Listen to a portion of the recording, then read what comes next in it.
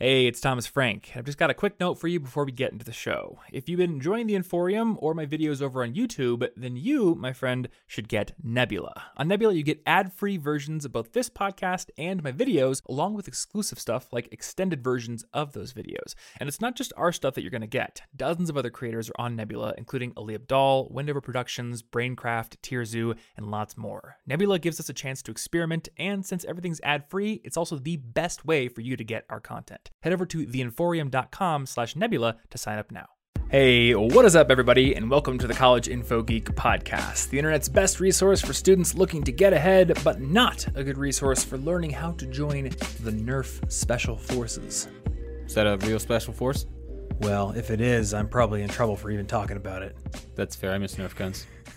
Oh, wait. I should get the one out of the closet, and we then have one right there. I'm going to get the one out of my closet, and I'm going to ambush Ashley as soon as she gets home from her hard day at work. You should do that. I'm going to do it. I absolutely And the thing condone is, this. she won't see this message. And if she did see it, it would be far after it already happened. So, This is being recorded Perfect several trap. days in advance. perfect so trap. She'll never see it coming. Yeah. So there's an elephant in the room, I guess. Well, number one, you're back. Welcome back. I am back. Welcome Oh, yeah, back I to was not in show. the last one. That's No, true. you weren't on I the forgot last that there one. was one where I wasn't, because I wasn't there, so I don't remember it. People missed you. I don't know why. You don't read the comments on the YouTube channel, do you? Not unless Ashley reads them and then tells me about a specific one that I need to respond to. Then I will occasionally go and look at it. I don't want to crowdsource my self-esteem, so I try not to pay too much attention to comments. Well, we had one that says, Martin, boo. I think they're booing me. So that whole podcast mutiny thing that you talked about. I do 10 like a good episodes ago, mutiny. We could totally do that. Martin's been kidnapped by the cult of podcasts for being too cool and showing them up. This is just propaganda. Thomas is doing this against his will to cover their tracks and convince you to follow them instead. So you know about the Illuminati? Yeah. You won't see me in another episode now. This is my last one. Yeah, I miss Martin too. So yeah, people missed you. So where were you? Well, I guess, I don't know where I specifically was when you were recording. I don't remember. But I may have been in any combination of hospitals or emergency rooms or hand surgeons' offices. Lots of fun stuff. So, we went to Minnesota. You were there. You remember. I was there. It was Minnesota. We tried this downhill mountain biking thing. And apparently, even a beginner downhill mountain bike isn't a great idea when you don't even know how to flat mountain bike. Yeah. Not really even familiar with the bike's turning or brakes, because they're different than like my casual townie that I just like lazily roll through paved roads on. So didn't really have the techniques to even like go around a turn on that kind of thing. And yet when you're going downhill, what happens is you keep going unless you ride the brakes the whole way, which is still scary. And the thing is, there are also like 8 people behind you. So you can't just stop, or people are just going to run into you. So I failed to foresee that risk. And so I went around this completely blind curve, and my main focus was on making the curve. Because still going a little faster than I wanted to, slowing down, going around the curve. What I didn't expect was that right after the curve was an elevation in the soil. So then the next part's kind of blank, but I definitely then flip somehow and slam my face into the ground, and I just suddenly have a mouthful of dirt and I'm covered in blood. Yep. And that is when I looked back and saw you on the ground. Yeah. And so I'm confused, but my first reaction is I pull the bike off the trail, because I don't want people to, if people run me over, like what happens if somebody crashes, right? What if I was dead? The next person then flips over the dead guy, leaving another dead guy. The next person flips over that person, and then the second person. It's and then dead guys all the way down. Yes, dead guys all the way down. Well, there's some dead girls too, unless they're too good at this and they see it coming, maybe. Yeah. I don't know. I was one of the dead guys in this you scenario. fell before the roller, so there wasn't even like a jump to jump over your body. There was nothing. I would have just been right in the way. So I'm confused, and eventually you find me. We walk down. It's great. Let's see. We then because you were very adamant. Oh, about, yes. Oh, or no, one because it was Labor Day, and because you were very adamant about so it's seeing Labor Lake Day, Superior. so the urgent care is closed. We go to the urgent care. It's closed. And at the time, Dumb. we didn't think it was bad enough to need ER, so we just went and saw the lake. Oh no, I'm stubborn about that. Yeah. But whatever. I'm stubborn about not going to emergency rooms because they're expensive. Eventually, I caved, but I digress. So that place was closed, but I wanted to see Lake Superior because it's supposed to be so big that at least in some parts it feels like an ocean, and I would agree with that, having seen it now. But it's like I'm covered in my own blood, just all over my shirt and everything. I can't move my finger, and I'm just standing on like these rocks at the edge of the lake. I'm sure everybody else there was like, "What is this guy doing? Why is he hanging out there?" Being awesome. But that's one of the main things I wanted to see there. So Yeah. it was unacceptable to me that I would have to drive back 14 hours without seeing it, also injured. Not acceptable. So we did that. Later I did go to the emergency room. Because so the last time I was stubborn about an emergency room was after Sky Zone, broke a little bone in my ankle. Yeah. And my stubbornness meant that I don't know if they could have done anything, but there's a little piece of bone floating around in there forever, and maybe they could have done something smarter than let me not walk for a while. Yeah. So I decided, let's not risk that, because I can't move my finger. It turns out I did break it. I snapped the tip of it in half, and I had this huge laceration on my nose. They stitched that together. That was great. So first time mountain biking, first time getting stitches, first time being put under anesthetic for surgery, and first time having surgery. Lots of firsts. Great trip. Yeah. I loved it. Dad loved it. America loved it. America loved it. Yeah. And it's worked out pretty well so far. It didn't work out pretty well, actually. Yeah. I guess the good news is, but before we go too far into this, it does seem like I should regain most functionality, if not everything, in my finger. There are just screws in it now. Which makes me feel a lot better about this. The screws hold the bones together so they can heal together. Also, you can't see it even if you're watching because there's this splint on here to hold it and keep it protected. It basically looks like somebody put a nail directly into my finger. And it's a very unsettling thing to know about when it's your finger. It's very weird. Yep. Don't bump it. I'll be sad.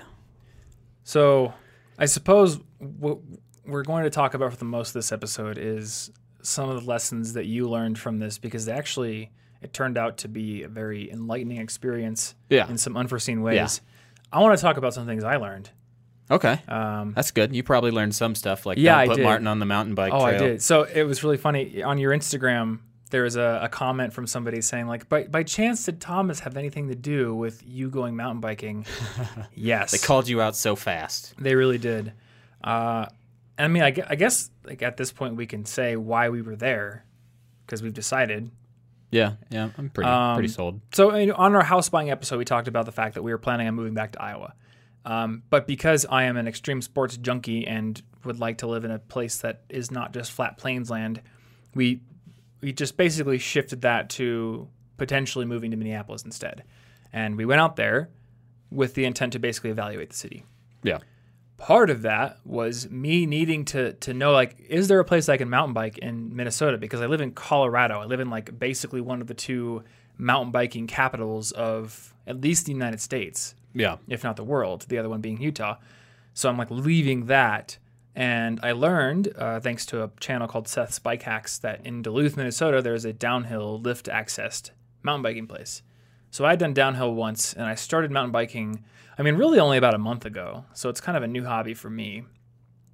So we all went up there as part of our trip, and I wanted to go, and I guess this is one of the big lessons I learned. I assumed that because I felt confident and ready for it, that you would too.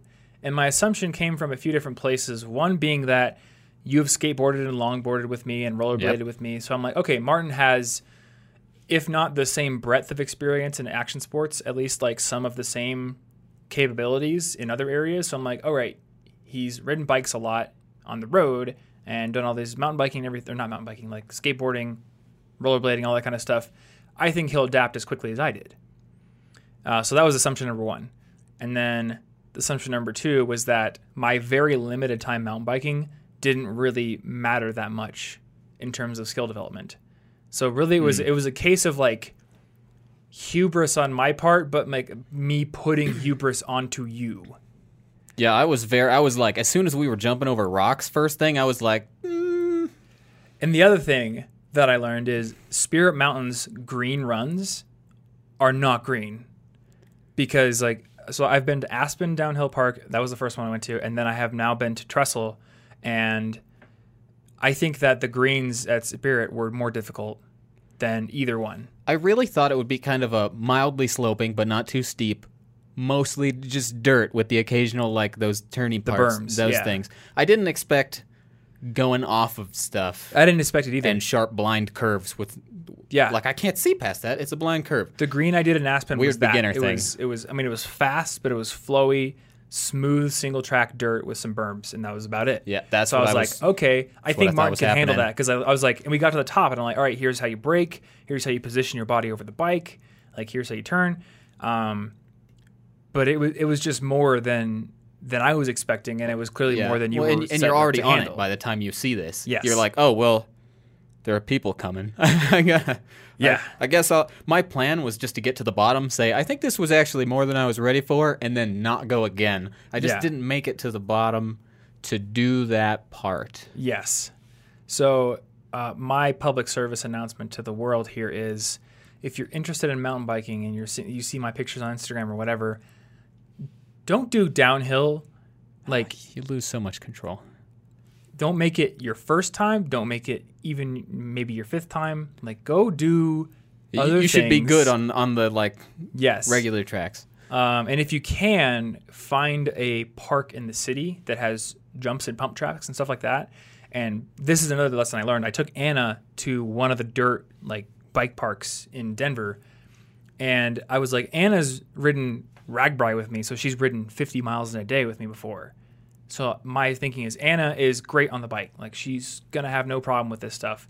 And she gets into the pump track, which is just like a really small, basically flat area with small rollers, so like not jumps, but just like little hill things. Little And then Excite berms. bikes. So just like a 180-degree turn. That's like a wide sloping thing. Like if you ever watched a NASCAR race, you know how like the turns kind of like slope up a little bit instead of just being flat. Yeah. So Yeah.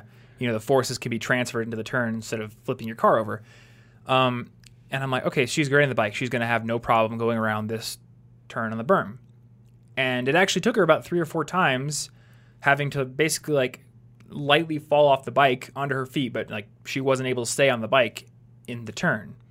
And it took her 3 or 4 times practicing actually getting the confidence to go around that even tiny berm.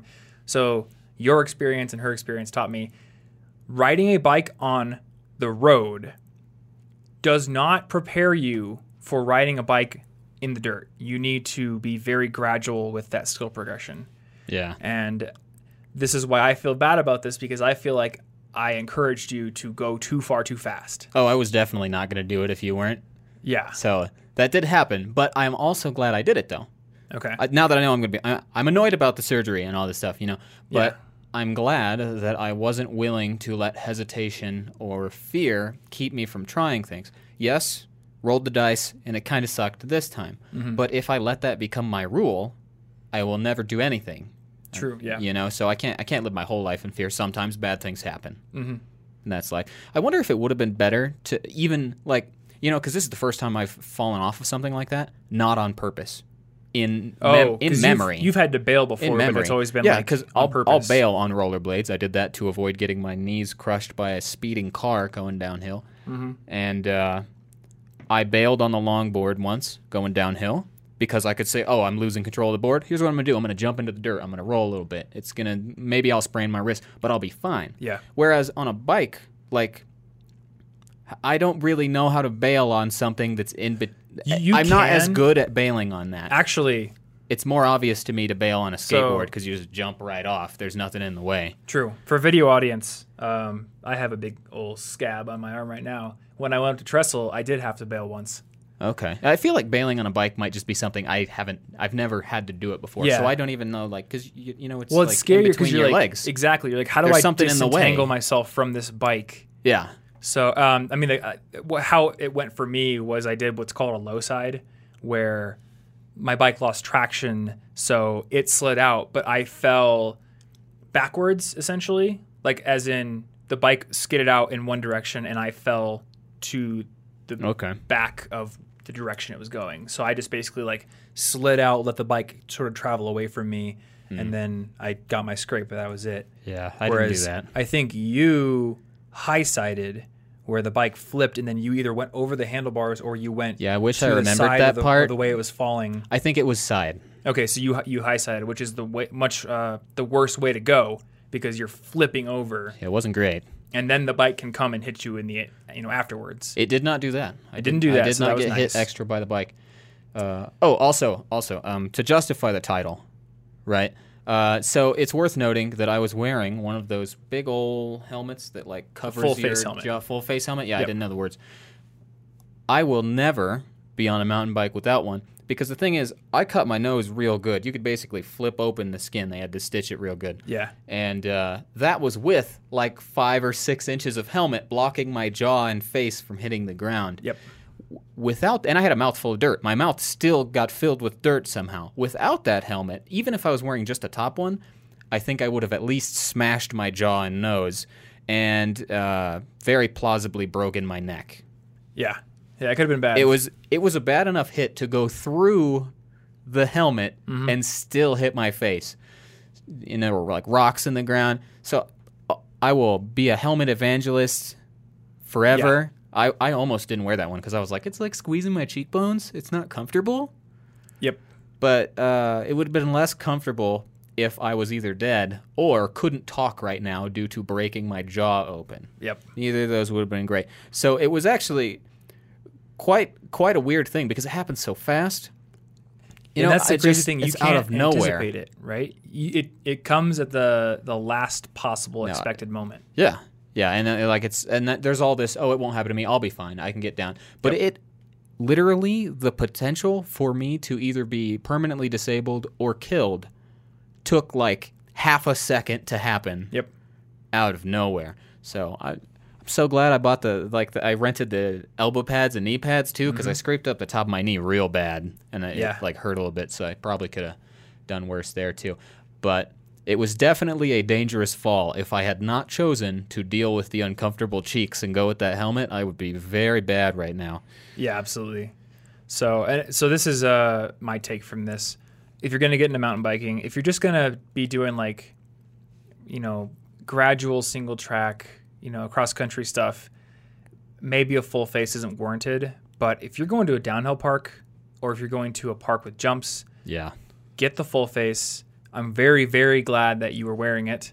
The first time that I went and rented mountain bikes with my cousin, we just rented regular helmets. Luckily, nobody fell. And then I did my first downhill at Aspen with a regular helmet. Luckily, didn't fall. But when it happened to you, I went out and I bought a full face. Yeah, the day I got back. Never even consider going downhill without that or doing jumps or anything. Because the thing is, one, I talk. That's when I talk. It is part of your job, yes. It's part of my job. And it's also, nice to communicate with people, and I love foreign language, and I would be very upset if I either couldn't speak it or couldn't even reproduce the accents because of an injury to something in there. That would be upsetting to me. Luckily, I will lose probably nothing long term. Yep. So thank helmets. Thank Big Helmet. They're the conspiracy I can get behind. There's this video of a downhill longboarder. Oh, I've seen this one. So he's coming down this hill, and the way that longboarders slow down is they skid like snowboarders. They like make it kind of like sideways-ish to stop it. Yeah, they literally skid the wheels sideways. So he does it to where his back is facing downhill, and it's not enough. So he just falls back, and he flies through the air, probably about 10 feet, lands on his back, but then his head just whips down to the concrete. Yeah. But he's wearing a helmet, so he gets up and he's just like, I love helmets. I love helmets. Because oh, man. Ooh, helmets are good. Yeah. So they feel uncool, but they're So is this one nice. of your lessons then, out of the 3? Oh, no, this is just to justify the title. Oh, okay. This is to justify. I'm not trying to be over dramatic here. The nurse was very seriously like, if I wasn't wearing that, I might be dead right now. Yeah. And it's weird to think about that in reflection, how quickly it could have happened. Yeah, it's crazy. So I'm not just trying to clickbait. Anyway, so wear your protective gear, and I think this goes for any sport. Like, you and I have probably climbed some things on hikes that we shouldn't have climbed. I here have in definitely Colorado. said, this is a dumb decision. Tom, why would you do that? And then I did it. Yeah, you and I both did it. Like we were kind of clung to some like class 4, possibly class 5 stuff in Bear Peak, and in hindsight, like shouldn't have done that. Should have had gear. Yeah. So now that it's happened, and so this is something that I've been thinking about a lot lately, and I hate that I'm like taking advantage of something that's happened to you to like pull a lesson for myself because it makes me feel guilty about it. But I feel like you can learn just as much from a mistake or something bad that happens to someone else as you can from one that happens to you, as long as you take it seriously enough. Yeah, as long as you're not like, oh, that's not me. Yeah. I would never accidentally fall after going around a blind curve and hitting an elevation in the soil while uncontrollably going fast downhill. Yeah. Because clearly my instincts are such that no blind curve is blind for me. I see it. And it would be very easy for me to think that because like I've ridden those trails. Well, I can if you're deal with it, confident but- in your skill level, it's easy to just say, well, I have a 100% chance of not messing up. Why would I mess up? But what that means is I'm likely to go onto something that is beyond my skill level because I have, and I realize this in myself, I have the potential to be overconfident in my skills. Which, I mean, when I went into Trestle, I was on Black Diamond runs. And the scars on my arm right now, I fell. And the reason I fell is because I was riding Rainmaker, a Black Diamond trail, and I saw a jump, and I saw to the side of a jump, a kind of angled, curvy jump. And I was like, I've never ridden this trail before. I'm riding it blind, but I'm going to take that jump. Why not? So I took it, and I didn't know it was on the other side of the jump. Well, what was on the other side of that little angly jump was a bunch of loose dirt that gave my bike no traction. And that's why I fell. The bike skidded out. The tires there you go. couldn't bite the ground enough, and I low-sided. At least you didn't get hurt that bad, though. I didn't get hurt Just badly. like scraped your arm. I was fortunate enough not to get hurt, and I was wearing all the protective gear. But again, I'm trying to take seriously what happened to you because I know that the same thing could happen to It's me. it's like a dice roll. Yeah. That separated the severity of an accident, you know? And I think I take I it have more bad seriously because I'm very close to you, and I was literally there when it happened. Oh, if So- a stranger gets hurt, it's hard to It's because hard, a lot yeah. of people aren't empathetic to things until it happens to them or their family or their friends, and then Mm-hmm. they're like, "Oh, wait, I do take this seriously now." But Yeah, you have to learn to discount all of or you have to learn to sort of not let your emotions discount the facts. yeah, So you're so far away from something that happened, you're so distanced from it that you say like that's not going to happen to me. That's not significant to me. I'm not one of the outliers. It's easier to kind of quell those voices when it happens to somebody very close to you or when it happens to your riding buddy on the trail. yeah, So, yeah, wear your helmets. yeah. So, all right. So, do you have anything else that you learned from this? I probably do, but those were the main things. It was wear Okay. helmets, but also do your best to learn from the misfortunes and mistakes, all those kind of things that other people go through if you can. I don't think that you have to fail in a certain dimension to learn how to not fail there again. You Yeah. can learn to anticipate and see, the factors and the signals that will cause something to happen based on the stories from someone else. Cool. All right. So, anyway, the three main things I learned. These are going to be like overall life things that I learned because, the first lesson, I'll explain it. So the first lesson is to get through my biggest fears. I basically need to tackle them head on. This sucks. I already kind of know it because it's part of my treatment for obsessive compulsive disorder.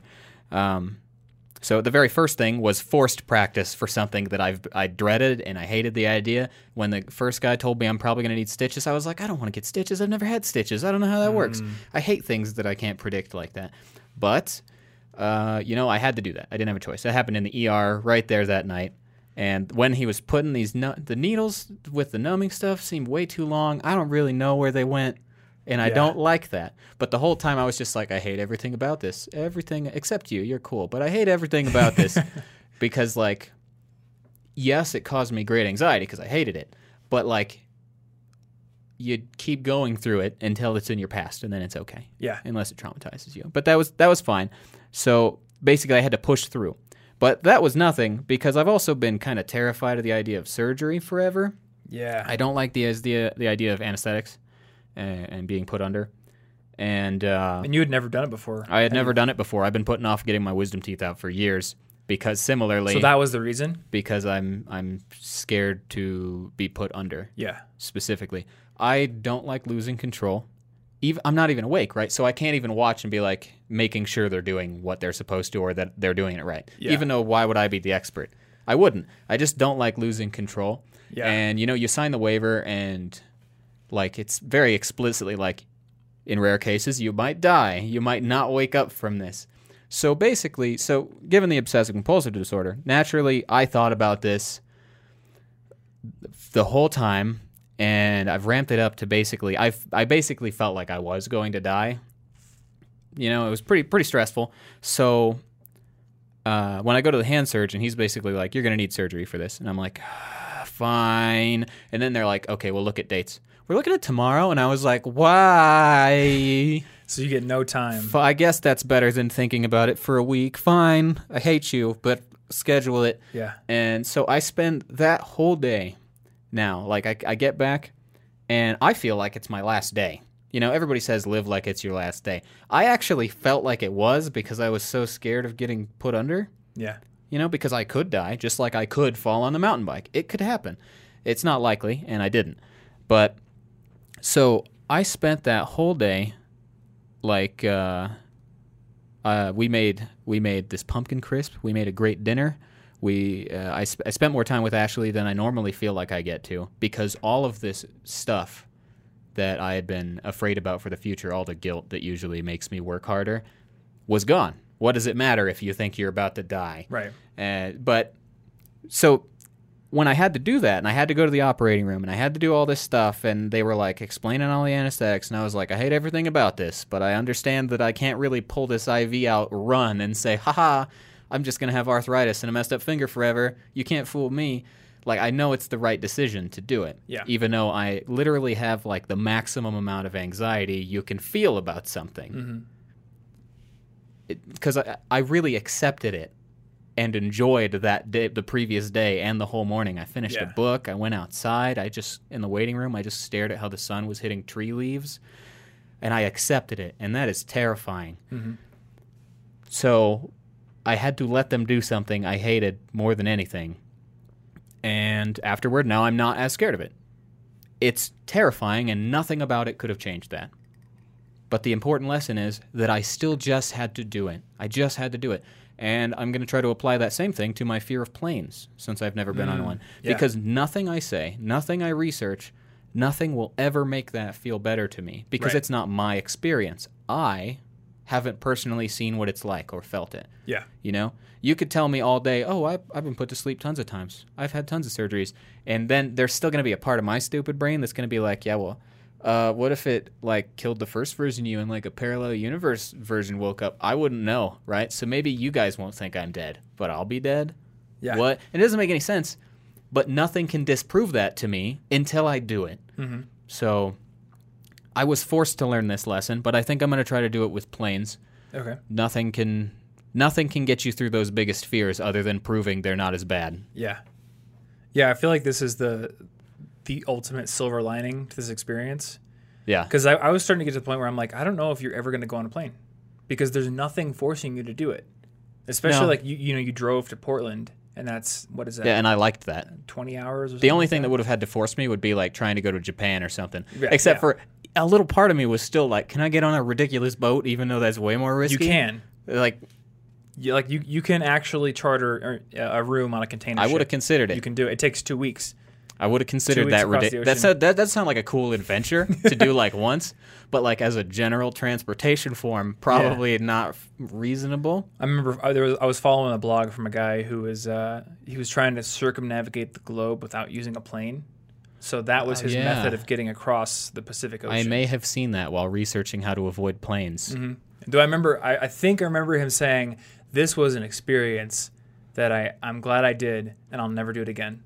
Yeah, it's like it's 2 weeks, and you're basically by yourself because the crew's got work to do all day. Well, that's like a story that you get to tell forever. Yeah, but it's not like you want to do it a second time. Even I don't think I'd want to do it a second time. But it's very possible that fear could have kept me from doing it because the belief that you are not supposed to, that the solution to getting through something that causes you anxiety or fear is to wait until it's not so scary. Yeah. It's just always scary. That doesn't make any sense because every single time I avoid flying, every single time I avoid a surgery, I'm still safe. So my mind is like, see that?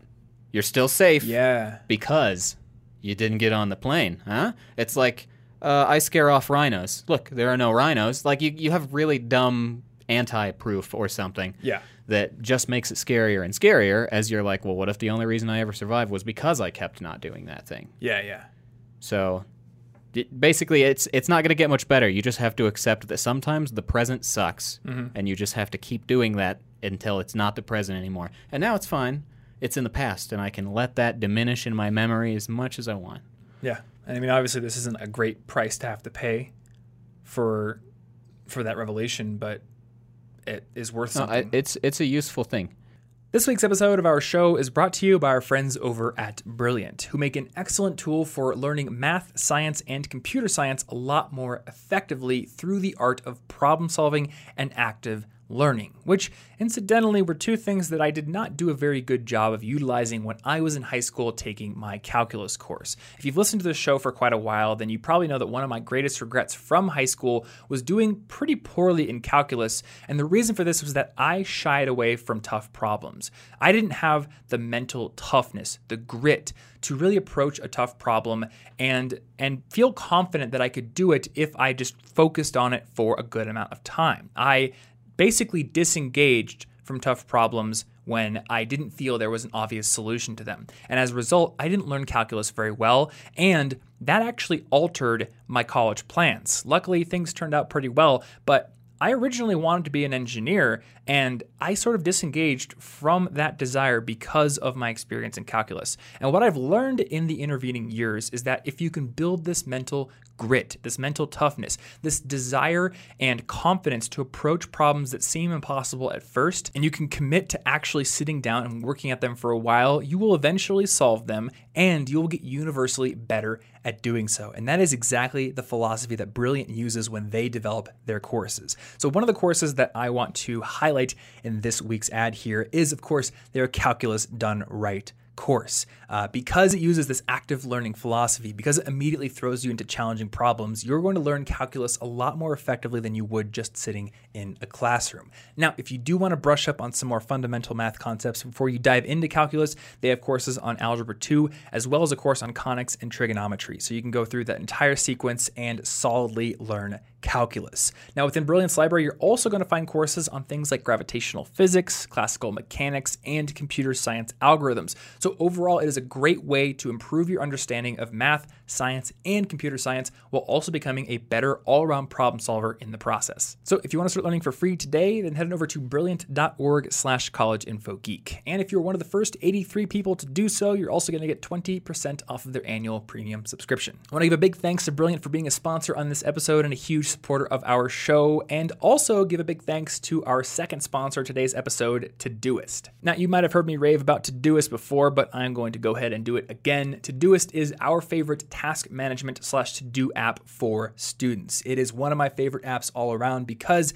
in my mind, it is an app that helps you make sure nothing ever slips through the cracks in your life. Now, one of the ways that it helps you do this is by allowing you to create individual projects for all the different aspects of your life. I like to call these life buckets. I'm not sure why I use that term, but it makes sense in my head. Essentially, a life bucket is any sort of like different category in your life. So an individual class or project you're working on independently or a part-time job. Within Todoist, you would want to have an individual project for each one of these things so you can keep all of your tasks nice and organized. But Todoist also has two different lists, one called Today and one called Next 7 Days. And by setting due dates in your individual projects for the tasks, you're going to be able to check these two lists every single day to see what is coming up in every aspect of your life. You don't have to go through all these individual projects. And this is what helps you never let anything slip through the cracks and helps you stay on top of everything all throughout your life. Todoist also has a premium subscription that gets you access to lots of advanced features like task templates and notes on tasks along with filters.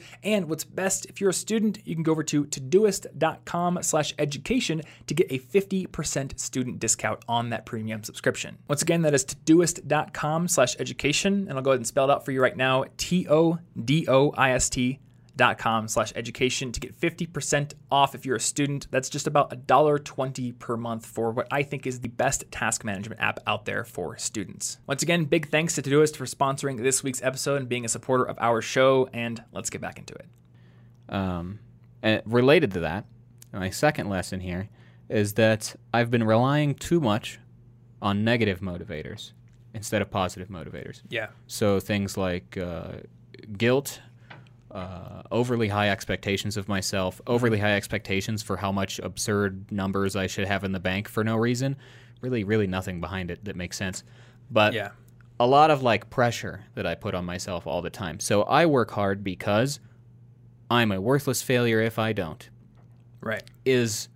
That kind of motivation has been my primary motivation for a while. And it's not that great of a motivator. I think that those disappeared as soon as I thought I was going to die. You know, as soon as I was like, I might die in surgery, that might happen, then the future wasn't real anymore. So all those motivators went away, and I was like, hey, what is this like calm free time thing that I'm doing? This is nice. And it made me realize that I should be focusing more on the positive motivators. Mm-hmm. Like, I want to do this and do a good job of it. I'm having fun. I'm like anything that isn't based on I will punish myself mentally if I fail this. I would rather have I will reward myself mentally if I do this. So negative motivators, I think, are going to take away a lot of value from anything that you might do, even if you succeed, because it still won't be enough. There's always room to be more negative. Do you think that there's a way that you would have ever learned this without going through something traumatic? Because, I mean, we've talked about this a lot on the podcast. I mean, you personally have talked about like accomplishment journals and all these methods for gaining positive motivation, and yet like you were unable to find it on a consistent basis for yourself. Yeah, I've been like in and out of positive moods for a while, and then just back to the negative stuff. And I think that maybe eventually with a life shift, maybe after moving, you know, like you feel like your life starts over at certain periods. I think that I've been getting better at it. Overall, the accomplishment journal was a great idea, and I've been getting a lot better this year than I was last year. But this kind of supercharged all lessons because it was a huge. And I think that I wouldn't have thought that so quickly, because every single night since then, like, and obviously I'm limited. I can't do everything. I can't exactly program at the same speed I was because there's a nail in my finger. Yeah. Why would you put that in my finger? But I've been spending much more time with Ashley, going for walks every day just because, like, really reading. I started reading again. I finished a book I had been on for like 2 months because I made everything about finishing things. Yeah. And now I'm just rereading Harry Potter because I felt like it, not because I thought it was supposedly a good idea to get through my to-read list or something. And I've kind of just been appreciating a lot of things more because I'm not so focused on no, you don't have time to do that. You're failing right now. Yeah. Now I'm just like, I'll do the work, but I'm going to actually clock out for once. Yeah. And that actually is my third lesson, is that I need to be disciplined about taking breaks from discipline. Okay. So actually clocking out. Yeah. Which we've again talked about so many times, but it's hard to put it in practice. It's so hard to put into practice because it's so easy to be disciplined about disciplining yourself. They go together. It makes sense. But then as soon as there's a break, I could work harder instead of taking a break. Maybe I would get more imaginary rewards for the future. But now I'm like, but I could have died within like a half a second span. And all that work. And that would I'm saving up so much for the future, right? That I'm ignoring the present. So like everybody's heard like live each day like it's your last. It's all poetic and happy and stuff. But the reason we ignore it is because that's dumb advice. You should live, unless you're actually dying and you know it like quickly, you should not do that, because then I don't know what I'm eating tomorrow because I lived today like it was my last, burned my house down because I thought fire was pretty and ate the last of my food and the money's gone. I can't. Even squirrels don't do that. No, that's dumb. You have to plan for the future. You have to plan for the future a little bit, or you'd never bother going to school. You'd never have savings to protect you when an injury occurs. You'd have, because you'd be like, well, I thought I was going to die yesterday. so I kind of didn't get health insurance, and then the doctor's just going to think you're stupid because that's not a good explanation. Yeah. So the real thing that I want to make a point to do here is, I want to make sure that I have some free time. Not free time that I'm putting into projects. I want to have that time too. But I want to have some just relaxing free time on the average day. I can't have it every day, but sometime, and then spend all relaxing free time like it's your last relaxing free time. Yeah. That gives me room to be responsible for part of the day, do my work, maybe work on a side project. But on the average day, I want to make sure I have at least a little bit where I'm just kind of hanging out, doing stuff with Ashley, reading, doing something for pleasure and rest. And then I want to spend that like it was my last rest, like I spent that day. We cooked food. I read books. We watched some stuff, went for a walk, did all this stuff where I was like, I guess if this did end up happening to be the end, I'd be okay. And, like, you can't do that all day long because then you don't do anything. Yeah. So it's really just spend your free time like it's your last. And I need to respect my own free time because, this is why it's like, look, I'm scrolling through Instagram. This is a bad use of my free time. My very limited free time, I should use it doing something else. Maybe I'll check Instagram occasionally. But if I find myself being mindless, I should remember, what if this was my last free time? Yeah. That's a good point. Yeah, because otherwise we just dismiss that live each day like it's your last. You just dismiss it because it doesn't help you with your job, That's a really good point. I'm writing a video about like social media addiction right now, and one of the main points is you have to have priorities. And I think there's this quote from Peter Drucker who's like, if you tell me what your priorities and values are, I might believe you, but to really find out, I'm going to look at your pocketbook and your calendar. I want to see like what are you actually spending your time and your money on? Yeah, your two finite resources. Exactly, yeah. And if you're using your time to scroll through Instagram, then whatever you stated your priorities were, those aren't actually your priorities, or you haven't committed enough to them. So, and maybe it takes something traumatic like this to really remind you that like these are the things that I value. It's just so easy to put them off because I feel like I can do them for the rest of my life, and that feels like 70 more years. Yeah, it absolutely feels like, why bother hiking this weekend? This weekend, I'm going to catch up on a work project because I could hike. Next weekend, I'm still going to be here, I assume blindly. That's not, like, useful. Yeah, exactly.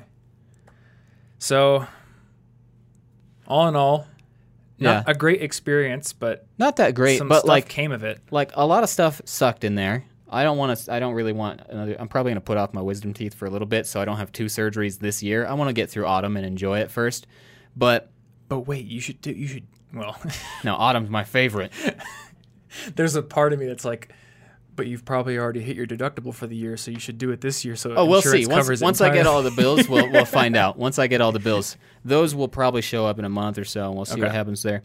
But I guess another point is anybody who follows me on Instagram may have noted that yesterday I posted my first macro in a while because I care so much now about not wasting my time that I had like surgical wrapping all over my left arm. So right now I've only got a splint on the finger. Technically I can kind of use the other fingers with the limitation that if I use them too much it really hurts my finger. But not yesterday, but when I had the surgical wrapping on, I couldn't do anything. Yeah. So I cared so much about not wasting my time, I swapped my lenses out and went down to the Botanic Gardens, used autofocus because I didn't have much of a choice, and then like completely took photos with one hand, walking around looking like I just escaped from the hospital. Yeah. Because it doesn't matter that there was a limitation anymore. Mm-hmm. Yeah, exactly. I mean, it was your limitation. Yeah. Just a different limitation. Yeah, it just doesn't matter that I was like, I could have just been like waited, said I could take photos next week when I have things. But I also didn't want to stop posting daily because of this injury. Yeah. I might at some point, but it will be on purpose. It'll be your decision. Not due to fate. Yeah. But I think that's the kind of dedication that I want to figure out how to keep going forward. When I have free time, it doesn't really matter if I could say, I couldn't do photography perfectly. I can't use the lens that's my favorite. Yeah. Well, you can still do something instead of just waiting for the future to be better. That's not how the hedonic treadmill works. We already talked about this. Yeah, exactly. Yeah, this is actually a decent follow-up to that. Yeah. I have to say that I was very relieved the afternoon you came down and started talking to me about all these sort of revelations you'd had and like all this kind of stuff you'd gone through.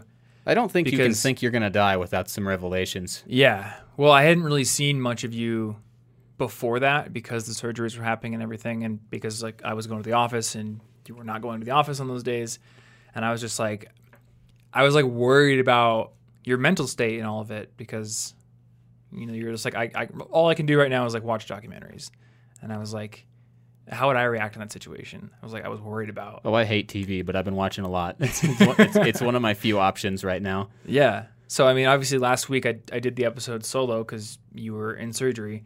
And this week I was like fighting between like, do I just say I'll do it solo again?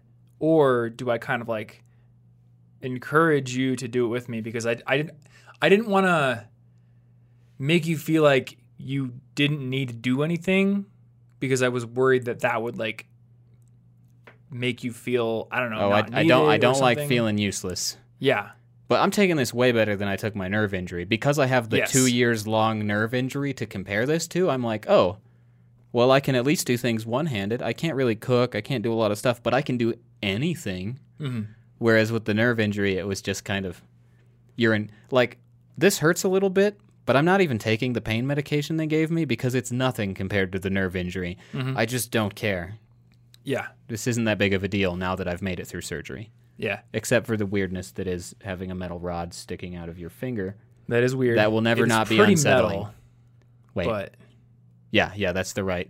I used too many negatives and confused myself. It's like that Painkiller movie, except for instead of having like dozens of metal pins sticking out of your head, it's just one out of your finger. But it's pretty similar. It's so weird though because I can't feel it most of the time. I know, right? It feels like I should always notice it. Yeah.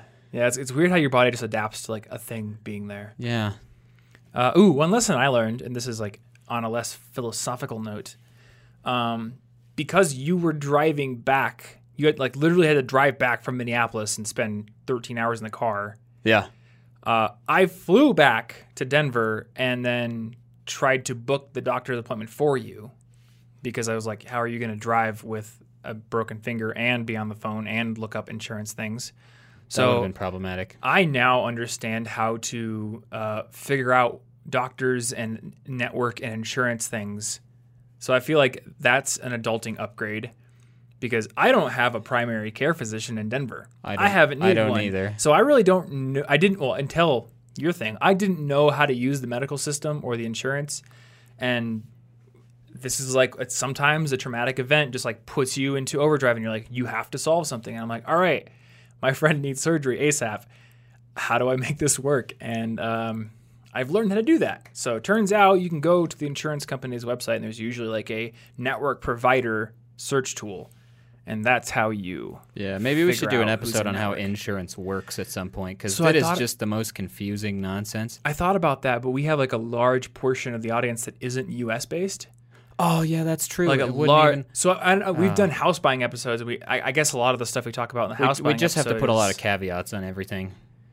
Yeah, it's just so different because like the way insurance works is so tied into how the government works. Yeah. Whereas like at least with a house, like most people do get a mortgage if they're going to buy a house. Regardless of most people aren't where they're like paying for a house outright just because they live in a different country. Yeah. So I don't know how we could make maybe it there's useful. a good resource somewhere. Maybe there is, yeah. Or maybe we can like that does it a better job already. Maybe we can get a researcher to like put together comprehensive like insurance and medical resource. Yeah, and then it'd have to be updated like every single year as the laws change. It's a giant mess. It is. Maybe the lesson here is just maybe figure that stuff out before you desperately need it. Yes. And I guess all I can say here is like I figured out how to do it, and at least in the US, I remember calling the hospital first and they couldn't tell me anything. So then I was like, I guess I have to go to the insurance provider, and that's what ended up helping. And then from there, it was kind of funny because this first surgeon I found was primarily a plastic surgeon. and I was trying to look up reviews. Yeah, but they're also on a Yelp. hand surgeon. Yeah, so all the reviews except for like one or two were like, he did such a good job on my facelift. And I'm like, should I really be sending Well, her to I this guy? also got a facelift while I was there. Oh, okay. I'm real pretty now. That's why I'm going to leave this. Well, I'm probably going to have a scar on my nose. Maybe I'll go back. Maybe you can go back, yeah. No, I'm going to leave it. I'm He could help you I'm with going to that. look cool, and I'm going to tell There you everybody I got in a fight with a shark or something. That is a good story. And they lightly nipped my nose, and that's all that happened. I'm not sure how I would make that happen, actually. Because you're really good at fighting sharks. Somebody else would have lost a limb. How would I they just even got fit their jaw in nipped such a in way the that nose. they like nipped my nose but didn't hit anywhere No, all else? their skin is like teeth. Oh, okay. So maybe you just scraped your nose Okay, against that must- the skin. I was nuzzling. While you were like, I was nuzzling the shark, Yes. trying to make it love me. yeah, you try to calm the And, shark first. Yeah, it's an angry shark for no reason. And then if it doesn't work, then you have to fight it. But it's like last resort. Yeah. Shark taming 101. Sharks, they really just like long walks on the beach and you know, They just do. like slow romance. That's what they're into. Exactly. Especially if The they're world street judges sharks. them, and that can hurt you. It does hurt. Yeah. It can make you lash out, you know, and like attack boats and And stuff. this is anybody who missed me on the podcast now doesn't, because this is a dumb non-lesson about shark romance. Hey, man. This is part of what this podcast is known for. That's People shark romance. need to know what they're going to get when they listen to this podcast. Yeah. It's not all philosophy or tips on, you know, how to take advantage of your Oh insurance no, provider. because I like to try to sound smart, but I'm also an idiot Yep. at the same time. Same here. Ask our girlfriends. It's like Schrodinger's smart guy. Am I smart or stupid? Yes. Open the box and find out. Today it might be different. So the funny thing is, now the College Info Geek website is going to have 2 posts that are roughly titled "What I Learned from Almost Dying on a Bike." Oh yeah. Because I almost died on a bike too. Oh yeah, but it Not was from a like crash. dehydration. It was from and- dehydration. Yeah. That. You could have died from that. That's some serious stuff right there. Drink Yeah, that your was water, bad. kids. Do not push yourself to ride a bike more than you planned, unless you bring provisions for We need to watch out on more bikes. than you planned. That's a weird Yeah. coincidence. Yeah, we do. So now when I take a long bike ride, I bring more than one water bottle. And especially if I'm going out of a civilized area, I bring like a hydration pack and energy bars Yeah. and a first aid kit. Oh, dude. So I was riding my bike. I didn't fall, but I was riding my bike a couple months ago, and I saw a guy who had fallen, and he had a big old scrape on his leg. Oh. So I'm like, no worries, bro. Let me get my first aid kit out. Somebody had stolen my first aid kit out of my bike. Of Because course they welcome to did, Denver. Because Who steals a first aid I kit? never had anything stolen from me Until we until moved we here. moved. Immediately Yeah. my bike's gone. I can understand stealing a multi-tool because that's like $45. I can understand stealing maybe the phone case I had in there that Yeah. mounts to my bike stem. Why would you steal a first aid kit? Stealing's a dangerous business. Some people fight back. I guess that's true. You might get want to keep it scraped on up, ya. and you're gonna Yeah. want to like, hold on, I need a Band-Aid now. Yeah. Well, I was so mad about that I wanted to move out of my apartment right away. I solved that by buying a locked storage shed indoors instead Yeah. of keeping my bike locked in the parking garage. So people can't just be walking. Wait, what happened to the guy? Is he alive? He's fine. This guy died, and you were So- just like, well, I should have had my first aid It kit. just so happened that even though I didn't have a first aid kit, I did have a single wet wipe in the bike. So I that was gave him enough. the wet Okay. wipe, and I'm like, at least you can use this to disinfect it. And we weren't out Okay. in the sticks. Like he was probably a mile away from a gas station. He was like, yes, I can ride. So I'm going to go to a gas station. I'm going to clean it up. That's cool. But I was That's just good. like, what? He could have been hurt worse, and I didn't have my first aid kit because somebody stole it. Yeah. So yes, now I have a locked shed, and nobody need a can steal second my aid first aid kit. kit. Oh, I need a second aid kit. That's true. That'll get 'em. But keep first aid kit on you when biking. That is another thing. Well, we were on vacation, so I didn't have a first aid kit with me. Luckily, there were 2 people with medical training That was who were helpful. on the mountain. That was helpful. And it's also helpful that they just happened to see us when they were riding the lift, and like they could have easily like not seen us and then taken way longer to get down there and help you out. That's true. So that was serendipitous. Yeah. It all Anywho. worked out. This is, Yeah, I think it It's worked okay. out. That should hopefully What are get you back gonna to do? full function, and then I can go back to it. they said I can play piano again later. Good. So that's basically the hardest thing I can imagine needing it for. Well, that and rock climbing. Well, that too. But if I can play piano, which I play obsessively, and Yeah. it's like the reason that my arms are stronger than expected for somebody who doesn't work out, like I feel like I'm going to push it hard enough that Yeah. it should be good for rock climbing. And I feel like rock climbing, unlike mountain biking, is a sport that, while it has risks, the way that we're going to do it is much less risky because we just go to a gym and like I feel like it's a lot more slow paced. it's super slow paced. The worst that's going to happen, as long as, if you're being belayed, as long as your belay partner is trained properly and paying attention, or if you're using the auto belay, you're fine. Worst thing that's going to happen is you're going to, I don't know, like split your skin on a hold, which I will probably do very like you're soon. controlling the speed. It's not like Yeah. it's not like the downhill mountain biking where like, okay, rock climb, and I have to go super fast and I can't stop moving. Yeah, it's not a sport that needs like intense reaction speed. It's all about like strategy and slowly deciding what's the most reasonable thing. I to guess you could continue. fall off the bouldering wall and get hurt. But if you're I could fall off of it and get hurt, but I would still be more likely to see that coming. yes. Yeah, very true. I don't And unexpectedly grab a rock. I see that I'm about to move. it's actually interesting. Yesterday we took the belay class and we went up to the bouldering wall afterwards, and the guy teaching the class was like, we get the most of our injuries at the bouldering wall. And I was like, oh, because the bouldering wall is way shorter. Yeah. But it's hugely padded at the bottom, so I'm like, oh, what could happen? Well, people fall off the wall at the wrong angle, and they'll like land on one foot and twist an ankle because they were falling with rotation or things like that. Yeah. Whereas on the higher routes, yes, it's higher, but you are roped in, so you're unlikely to get truly hurt unless you, I don't know, fall off the wall and then like swing back and bang your head or something. Yeah. Lots of new safety considerations that I might actually pay attention to now. Anyway, I think that Yeah, that's basically does it. I didn't die. Things are okay, and live good lives or whatever. Yeah. Because you never know. You might wake up having flipped off a mountain bike going downhill somehow. that's true. Yeah. Well, I guess you did kind of wake up from it. Yeah, there are a few seconds where I like have no idea what happened because it was so fast. Well, I'm glad you're okay, and I'm glad that some good came out of it. Yep. All right, what is this? 229. Yep. I don't know if we talked about anything that is worth linking to. I guess if you want to read my blog post about how I almost died on a mountain bike and what I learned from that. Bike safety. These are the 1-2 resources. So we'll link to that, and maybe we'll link to some like mountain biking safety stuff in case I think people may be interested in mountain biking. It seems like a growing sport. It is cool. I think I'll try it again, not downhill. Yeah, we'll go to honestly. some place that's like nice, flat, cross country, easy stuff. Yeah. Just like fun, like a chill ride. Yeah. Anywho, cigpodcast.com/229 to find whatever show notes there may be for this episode.